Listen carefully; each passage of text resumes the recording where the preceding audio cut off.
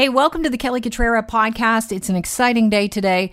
The Toronto Raptors will defend their NBA title this afternoon against the Brooklyn Nets, and we'll be joined by Rick Zamperin for some playoff pregame chat. And remember that TTC derailment that shut down the morning rush hour in January? Ben Spur from the Toronto Star joins the show with his exclusive on how the TTC knew about the potential problem years prior to the derailment and did nothing about it. But first, the TDSB's back to school plan to shrink classes. We were talking about it last week. It seemed like it was a good idea, but it would cut the class day short by 45 minutes. And so the province has put the kibosh on that and said to the TDSB, yeah, you got to come up with a different plan. Now we're 3 weeks out from the start of the school year. So that unnerving to say the least. Alexander Brown is the chair of the TDSB. He joins the show now. Welcome to the program. Good to have you on. Good morning. So did you anticipate the province coming back to you after you put together this plan where, you know, the day would be shortened by 45 minutes to enable teachers to plan for prep, but the class sizes in elementary schools would be shrunk down to 15 or 20, something more manageable for physical distancing? Did you anticipate they'd come back and say, oh, that doesn't work for us? No, I would say that we didn't anticipate that. At least I didn't. To be quite honest, this plan was ready in mid-July. We had these plans ready, and at that time the ministry was supposed to look at all school board plans and approve them or not. But then soon after that, they came forward and said, here's what we want you to do. You're going to do it this way. So they didn't really look at those plans. We had them. Oh. So you handed in your homework early for the assignment, anticipating what they wanted, and then they said, well, you know what, we're going to change, we're going to tell you what to do, and then we'll see what you come up with. So they didn't even refer to your plans. When you made these plans and they were ready in July, who helped come up with the plan? Well, this was our staff. This is TDSB staff came up. The ministry gave a direction to all school boards, I think in June, late June, early July, saying you need to come up with three models. One full-time return, one an adapted day where you have half and half type thing, and then fully remote to prepare us for any scenario that might, pop up in September, because we don't know what's going to happen with COVID. It's an unknown. So we were prepared. Yeah, the TDSB apparently came up with two plans if you're going back full-time. One of which is the one I'm talking about that was rejected. So outline what you came up with and the cost of each, just to refresh our memories here. Okay, so for elementary classes, we came up with basically the same plan for option A and B, where we wanted to focus on ensuring that the class sizes were smaller. So JK to 3 would have had 15 students in each class with the same teacher every day. And then 4 to 8, grade 4 to 8 would have been 20 students. So we increased that because the kids at that age are a little bit more capable of managing themselves as well. The cost for that, and that includes taking all of our librarians, all of our timetable teachers, and putting them back in the class as well. $20 million is what we came up with that. And that was with the timing, as you said, 48 minutes less per day for the prep at the end of the day. The other model was the same model, except that it was 300 minutes, which the ministry said, you must do that now. And so we do have that plan, but the price tag for that is $190 million. So even though they've given us, they said we've opened up the taps, the financial taps, by allowing you to access your reserve funds, we would only have access to about $30 million, plus the $6.2 million that they've allocated to our board from their staffing allotment of $30 million that they're doing province-wide. So the difference is about $170 million. We don't have that money. Right. And the idea to come up with the proposed plan of 15 students per day, I understand that Toronto Public Health had a look at your plan a few weeks ago, and they said that, back before July, they said your elementary class size is maybe a bit big. So that's the reason why you went with the 15 students per class, correct? That's right. And actually, before we had we never got a chance to hand these into the ministry for approval. The ministry came back and said, no, we want you to do the full-size classes now for elementary. And you can work on lowering those as you see fit if that means going to the areas of the city where COVID-19 is having the greatest impact, go there first. But again, Toronto Public Health came out and said we wouldn't be able to support that. Why? Because it's not a safe environment. They're saying quite clearly for social distancing in the classroom and to ensure that there's maximum safety, you'd need smaller class sizes. And they were very supportive of our plan of 15 and 20. So Toronto Public Health said it doesn't matter if you're in a key high-risk area. Any area could be high risk. So let's just make sure all of across the board, Toronto District School Board has the same numbers in their classrooms. As a baseline. And then, of course, in areas of the city where there are much higher cases, we would look at allocating even more resources there, of course. We're talking with Alexander Brown, he's the chair of the TDSB, about the fact that the ministry has rejected the plan that they introduced last week. And so it's back to the table you go. Where's the disconnect between the school board and the province when it comes to the school year specifically? If I were the ministry, I might be able to answer that. I can tell you from the Toronto District School Board side, people have been saying, well, why aren't they all at the table together, the unions, the school boards, and the province? And from what I've heard from our director and our staff, they've had pretty consistent meetings throughout the summer with the ministry. And I know that we've had meetings with our unions and our teachers, because there's a real fear there of going back into classrooms that are too large, because you don't know what you're going to take home to your family. And I get this. But all the protocols would be in place to ensure that the smaller class sizes could provide the maximum safety in our classes. I mean, that's what we do, right? We take care of kids, and we've got to take care of our teachers and anybody who enters those buildings. The unions were involved in planning two of the proposal scenarios that we talked about, so they are clearly engaged. Now, the minister is calling on teachers, unions to be more flexible during the pandemic. Clearly, you're in conversation with the unions. What's your sense of not only their flexibility, but ability to be reasonable, as the government put it, during the pandemic and adjust? Yeah, well, I think everybody is trying to be reasonable. I mean, for greater clarity on that, I would suggest you speak directly to the unions. Because my understanding is that they sat down with us and they approved of our plans, the 15 and 20. I mean, there's always little things you have to work out, right? But we were willing to move forward with those plans, and we had our unions saying, okay, let's do it. But then again, you come back and the ministry said, no, you have to do it this way now. So it's causing a lot of confusion. And that leads to anger and frustration at what's going on. And this is coming from the parents. This is what I'm hearing clearly from parents. And I know that they do say, for the most part, keep the class sizes smaller. We want to be able we want it to be confident that when we send our kids back to you, you're taking care of them. Now, clearly, Alexander, you were hearing from parents. Were you hearing from parents that were saying, that 48 minutes at the end of the day doesn't work for me because, I work, so I have no care for my kids if the teachers want to end the class 48 minutes ahead of time so that they can prep? Were you hearing that as well? I personally didn't hear very much. I know that there are parents out there that have expressed that, but that's not the majority by far. We do get that. And again, as I said, we are being as flexible as we can. We're listening to those voices, and we will do what we can. If the ministry wants us to do 300 minutes, I think we'll go forward with the 300 minutes. But the problem is, how do we make it work? Because we're going to, if we're focusing on the smaller class sizes, we need a lot more money for that. We're still going to need a lot of space. So regardless of what we do, the 20 million or the 190 million with the 300 minutes, we got to find space in other places, maybe in community centers, maybe in whatever facility the city can help us find, simply because we won't have enough space in some of our schools to accommodate those smaller class sizes either. So what about outdoor classes? Are you entertaining that idea as well in the meantime? Absolutely. I'm not sure of what the exact plan is, and I think the outdoor classroom situation is something that each and every school at the local level will also be working with their principals and teachers to figure out, because there are many schools with outdoor classroom facilities. I just want to point out as well that we do have outdoor learning centers. And one of the things that we had to do last year because of budget cuts was close one of them.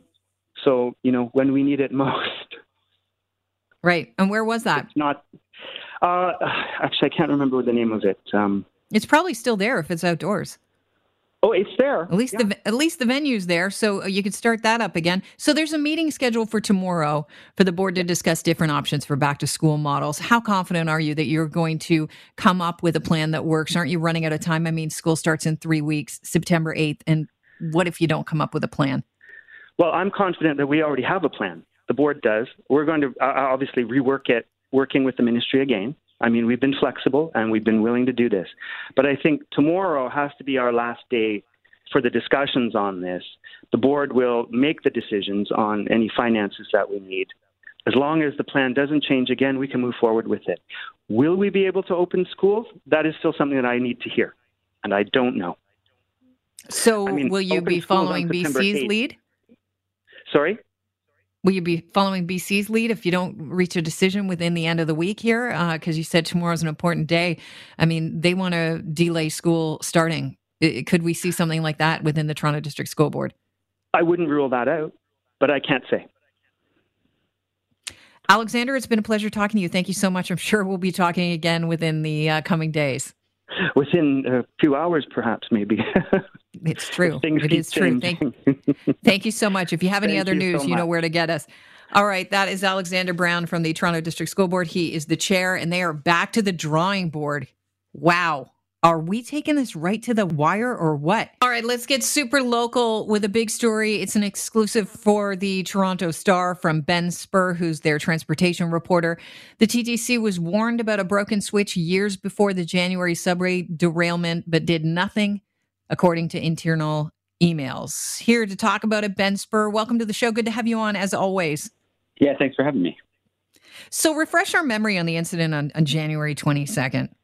Yeah, if you were caught up in it, you might remember it was in the early morning of a morning in January. Basically, a train slipped off the tracks as it was entering service at the TTC's Keele Yard, and it ended up blocking the track. So basically, the TTC had to shut down a whole portion of Line 2 right before rush hour, and so people basically who were already kind of on their way in their commutes ended up waiting for shuttle buses, for instance, on the side of the road. The crowds grew so large that the police actually had to shut down a portion of Bloor Street. So it was a pretty disruptive day. Right. And this was all over what we know is a missing switch. It's a kick plate. We had heard about this because they came forward and said, yeah, this is what happened. This was the problem. But you've uncovered more information, right? But let's go back to, before I get to the information you uncovered, let's talk about what a kick plate is and why it was so important. Yeah, so I'm not an engineer, but my understanding, I'll try to do my best here, but my understanding is basically that it's a piece of metal with a plate that keeps the rails of the train from going off the rails. Essentially, it's sort of a guard, and it's applied in certain parts of the rail network, on switches, on certain curves, all kind of trouble spots, and it's supposed to keep the rail, kind of the wheel flush with the rail. Makes me think we need a kick plate for this show sometimes, but that's another story. Sure. So you did some digging because the TTC were forthcoming. They said, well, this is the problem. The kick plate, somehow there was a problem with it or it wasn't there. You've obtained some internal emails that actually show that they knew about this 2 years before the derailment, but it wasn't fixed. Can you get specific with, I know you've got to protect your source, but get specific with what you learned. Yeah, so the emails show that back in 2017, there was a TTC employee whose job title is a roadmaster, and they go around doing things like inspecting track. And back in 2017, right before the Keele Yard started to be used very heavily for day-to-day service, this roadmaster noticed that this kick plate was missing. And there's also other problems that he noticed with the switch. It wasn't properly fastened to the track bed, for instance, so it was just in a pretty bad condition. And he alerted his superiors at the time. He said, hey, we have to fix this. They did some work to make the track a little bit more safe, but they never installed this kick plate. And then 2.5 years later, this derailment happened. I have your article in the Toronto Star, which is a great read. It's very specific in front of me right now. So I'm going to read what what was he called? The Roadmaster had to say. He said the switch is not in a condition that is safe. And he told his superiors this in an email. And he said that please attend to this immediately tonight, as we cannot leave the switch in this condition. We will have to locate and install missing kick plate at a later date, he wrote. And then a senior manager wrote back the same day, the switch will be used every morning and every night by 4 trains starting this weekend. I don't know why the switch was left by this, but I want crew to attend tonight and replace the braces. And the manager asked employees to double check whether there was a kick plate available, and said if there was, I'd like that installed over the weekend as well. So it sounds like 2 people were doing their jobs. So where's the disconnect, according to your source? Like, what went wrong? Where did it go off the rails, literally? Yeah, it's not quite clear, because it is obviously clear from these emails that people who were responsible for this yard knew that this part was missing. When I asked the TTC about this, they said basically, we don't know. We don't know why. We knew this work had to happen, but somehow it didn't happen. The TTC said that a lot of people who were involved with the work are no longer at the TTC, and so they couldn't do a full investigation to determine what exactly happened. One thing that is a possible explanation is that these kick plates, it's not a kind of one size fits all kind of part. You have to do some, kind of machining and design to actually fit it into a specific part of the network. And so it kind of, you can reasonably assume that they knew that this part had to be put in place, didn't have one that fit at the moment, intended at some point to get a part shaped in the right way to get it in there, but then just never did. That is so unbelievable. The TTC told you that a more thorough review is hampered by the fact that several employees with knowledge of the issue no longer work at the TTC. Ben, you just mentioned that. Presumably, they're still collecting some kind of income if they're retired. And even if they were let go, it's never been easier to find people. We chase people every day for this show and we get them on. It's amazing to me that we actually find people. But it's pretty easy to find people now. Does that seem like a very weak excuse? I'm not sure. I mean, I think it's just a matter, I imagine, of finding the people, but getting them to sit down for a detailed, interview as to what happened. And when you're not someone's employer, getting them to sit down and admit that they made a mistake is probably pretty difficult. I think, I think it's fair to say that we'd all like some more info from the TTC as to what happened here. Just kind of saying that we don't know and the people responsible aren't here anymore, obviously is not particularly satisfying for people who were caught up in this or who are worried about something like this happening again in the future. Ben, your source at the TTC says, quote, it was just negligence on the part of some of these people at the TTC that caused this. Do you think that we'll see firings, and should we? Well, because the cost to the city is more than just inconvenience, Ben. Yes, of course. Yeah, obviously the lost productivity from incidents like this, and it was a train derailment. It could have been dangerous. Luckily, no one was on the train and no one was hurt.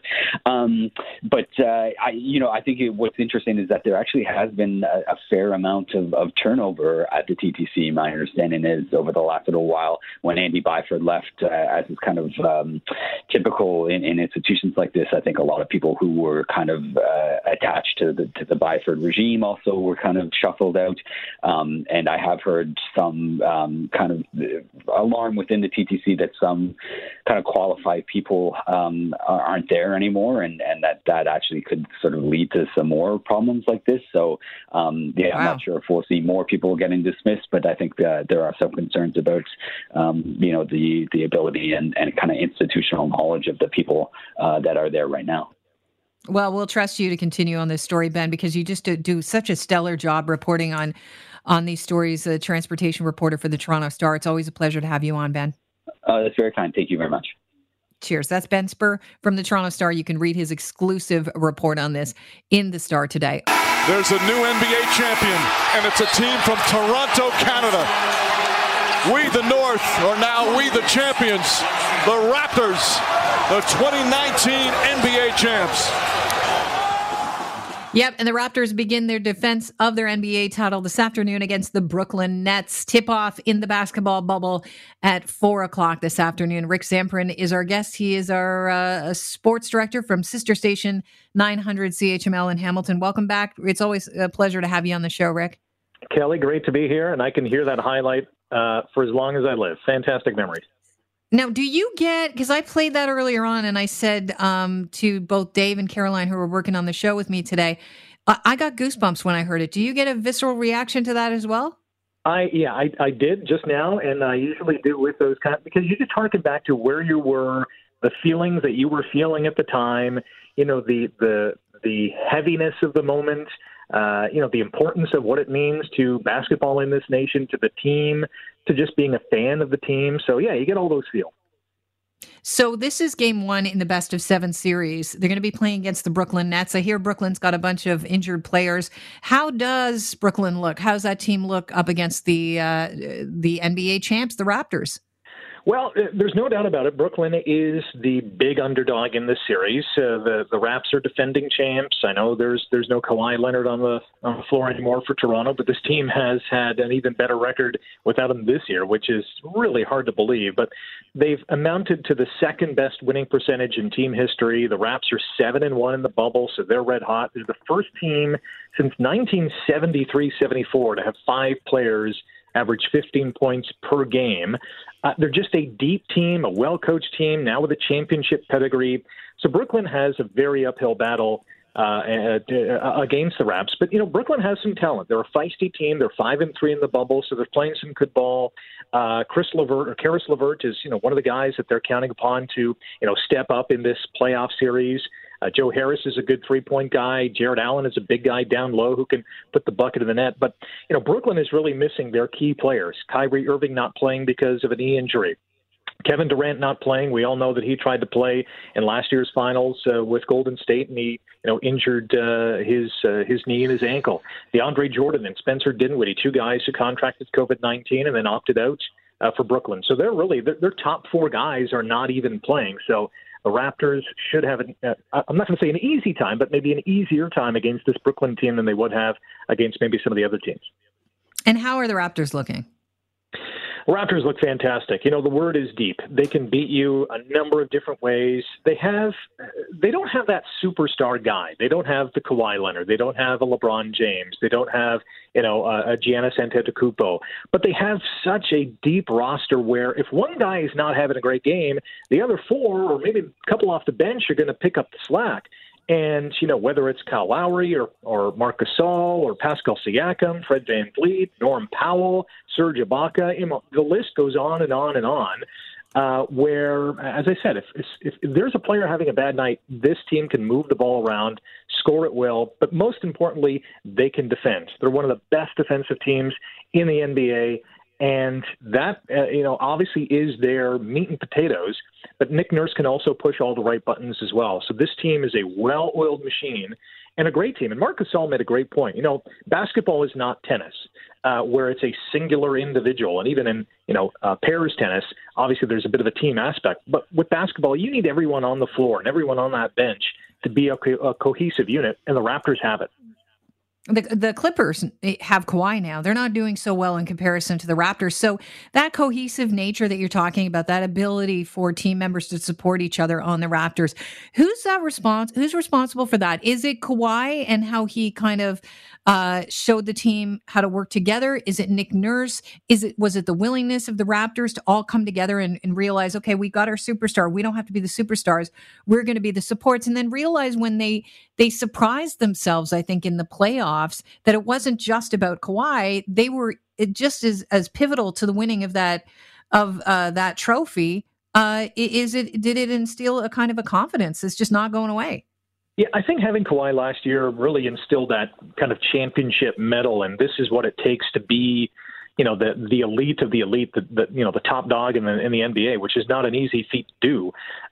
But when he left, I think we all got the sense, even as fans, to say, this team can't be as good without Kawhi, but they're even better because I think they themselves kind of looked in the mirror to say, all right, we don't have this big dog anymore. We don't have this, 2-time NBA Finals MVP, but we have each other. And I think that was a little bit of a chip on their shoulder to say, hey, NBA, we're still going to be one of the top teams in the league without our best player. Masai Ujiri has constructed a fantastic basketball team that can beat you in so many ways, but the hallmark of this team is their defensive system and how they have just a knack of getting to loose balls, creating turnovers, getting rebounds, playing, with each other. It's just as I said, a well-oiled machine that there's not many, weak spots in this lineup. So they're going to be a handful, whether it's Brooklyn or any other team that comes out of them in the next round. Speaking of machines, Rick, I mean, Kawhi Leonard was a machine. He just was emotionless. I mean, we used to joke about it when he'd do his press conferences and his ridiculous laugh. And, he definitely played it up, but he had incredible focus. Clearly, this is a guy who wants to do his best, always gets on the court wanting to do his best. How disappointing is it this year for him joining the Clippers? I understand he wanted to be back in LA, but you got to wonder if he's kicking himself for leaving the Raptors. Well, I think he's happy, number one. The Clippers have a really good shot at winning the title, too. I mean, they have a talented roster. They're in a dogged battle with the L.A. Lakers, for probably the team that's going to come out of the Western Conference. But he's got to be looking at this Toronto team to be thinking, wow, they're even better without me. I can't imagine what we'd look like if I was with the team. He's still, going through the load management this season. That would probably have been the case if he was still with Toronto. They would have had a very similar-looking team with him in the lineup. So, yeah, there might be some regret, and especially there would be if the Raptors go all the way and win this thing again, which, I can't put past them. They're that good of a team. Who knows? I think the dream final, at least I think for Raptors fans, would be Toronto versus the Clippers. That would be something to see. Oh, man, would it ever. I've got some audio of Lowry, and he's talking about the crowd. Have a listen. We just miss the fans in general, and our fans in Toronto are the best fans in the NBA. I just believe that. So that alone will be missed in Jurassic Park. All that, the atmosphere, the electricity around the city, the buzz around the city, that's definitely going to be missed. And we wish we could have it, but, I think we're playing hard out here for our fans, and I think you guys have seen how intense all these games in here have been. So I think the playoffs is just going to be another level that, you got to understand that you have to take your game to try to get to that point of, winning the championship. Rick, I was mentioning earlier on in the program how absurd I think it is when sports fans say, we won or we lost, because it's like, well, you didn't have anything to do with it. But in the case of the Raptors, I think I rethought that position because I think the crowd did have a lot to do with it. At least we all felt very invested last year. How important is that crowd, or is Lowry just simply paying respects to fans?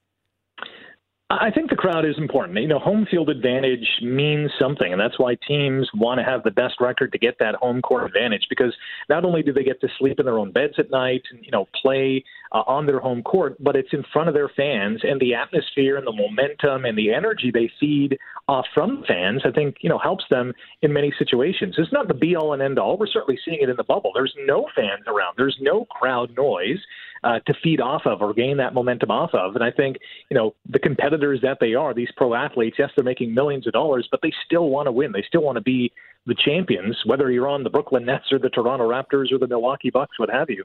Not having the fans has been a little awkward as a fan watching the game, but I think for the players, they're used to it by now. I mean, they're 5-6 weeks into this bubble format. They know, what the deal is. They're competing as hard as they can. And, the fact of the matter is every team is on that same playing field. There are no fans, so no teams can feed off that energy. But, yeah, I've always subscribed to the notion that home field advantage means a lot because the fans deliver that kind of extra oomph to the players in good times and in bad. What are you watching for this afternoon in that basketball bubble? I just want to see the Raps start off well, and I think they will. I mean, they're a team that can score, not necessarily at will, but they have so many weapons. I think it's just going to be difficult for Brooklyn to defend what Toronto can do, and I don't think Brooklyn is going to be able to score enough points on Toronto's defense. So I'm just going to see – I think we're just going to see what we have, a deep team with everyone involved, a great bench, a cleanly coached game from Nick Nurse. A little emotion because it is playoff time. I'm going to expect some of that playoff energy and some of that hunger. We'll see that on the players' faces. And I'm expecting a Raptors win. In fact, Toronto has played Brooklyn/New Jersey twice in their NBA playoff history, and both times the Nets have beaten the Raptors. This time around, I not only expect the Raps to win, but I also expect Toronto to complete their first ever series sweep. So hopefully those two things come to fruition. Rick, I'd love to let you go. I hope I'm not keeping you too long, but brevity is not my strong point, as we all know. So I really want to touch on this very quickly. If we could, the CFL's Board of Governors are going to meet today, and they're going to determine the fate of the 2020 season. The league were turned down by the feds, not once, but twice. They were asking for, I believe it was an interest-free loan of $30 million, and the government said, no. I said, good day, sir. What do you think is going to happen to the 2020 season? Can the CFL go ahead with this at all? It can't. Commissioner Randy Ambrosie said from the start that without government money, this season was not going to fly, and it just can't unless, the league's 9 ownership groups come together and say, all right, we're just going to dive into our reserves and our resources and pay for this bubble format in Winnipeg. But I don't see it happening. Without a season, each team is going to lose about $8 to $10 million as a whole. The league's going to lose upwards of $80 million. It's just not going to happen. The CFL is going to come out either sometime today or sometime in the next 24 hours to say, listen, we tried our best. We had our hand out. We wanted to work with the government. We wanted to work with the CFL Players Association. Could not come to an agreement with either side. So we're going to call it a year, and we'll see you in 2021. And this might be a blessing in disguise, because if the league is going to lose upwards of $80 million, about $10 million per team, and they have to, pile on an extra $30 million from a federal government loan, well, now they're, $110, $115 million in the hole. How are they going to pay that back? I think it's best to, push the eject button and look forward to 2021, and hopefully a second wave isn't as, devastating as the first. Rick, it's always a pleasure having you on the show, not only taking up your time, because I know you're a busy man at 900 CHML, but also just, getting your insight on this, because admittedly, sports is not really my bag. Hey, it's always a pleasure. Go Raps go, and hopefully they can take it all the way. That'd be fun to watch. Yeah. That said, by the way, I'm watching the game today. I am going to be watching the game. Tip-off is at 4:00, Raptors and the Nets. Well, that's a wrap for today's podcast. Join us tomorrow and every weekday from 9 a.m. to noon for the Kelly Cutrara Show, live on Global News Radio, 640 Toronto.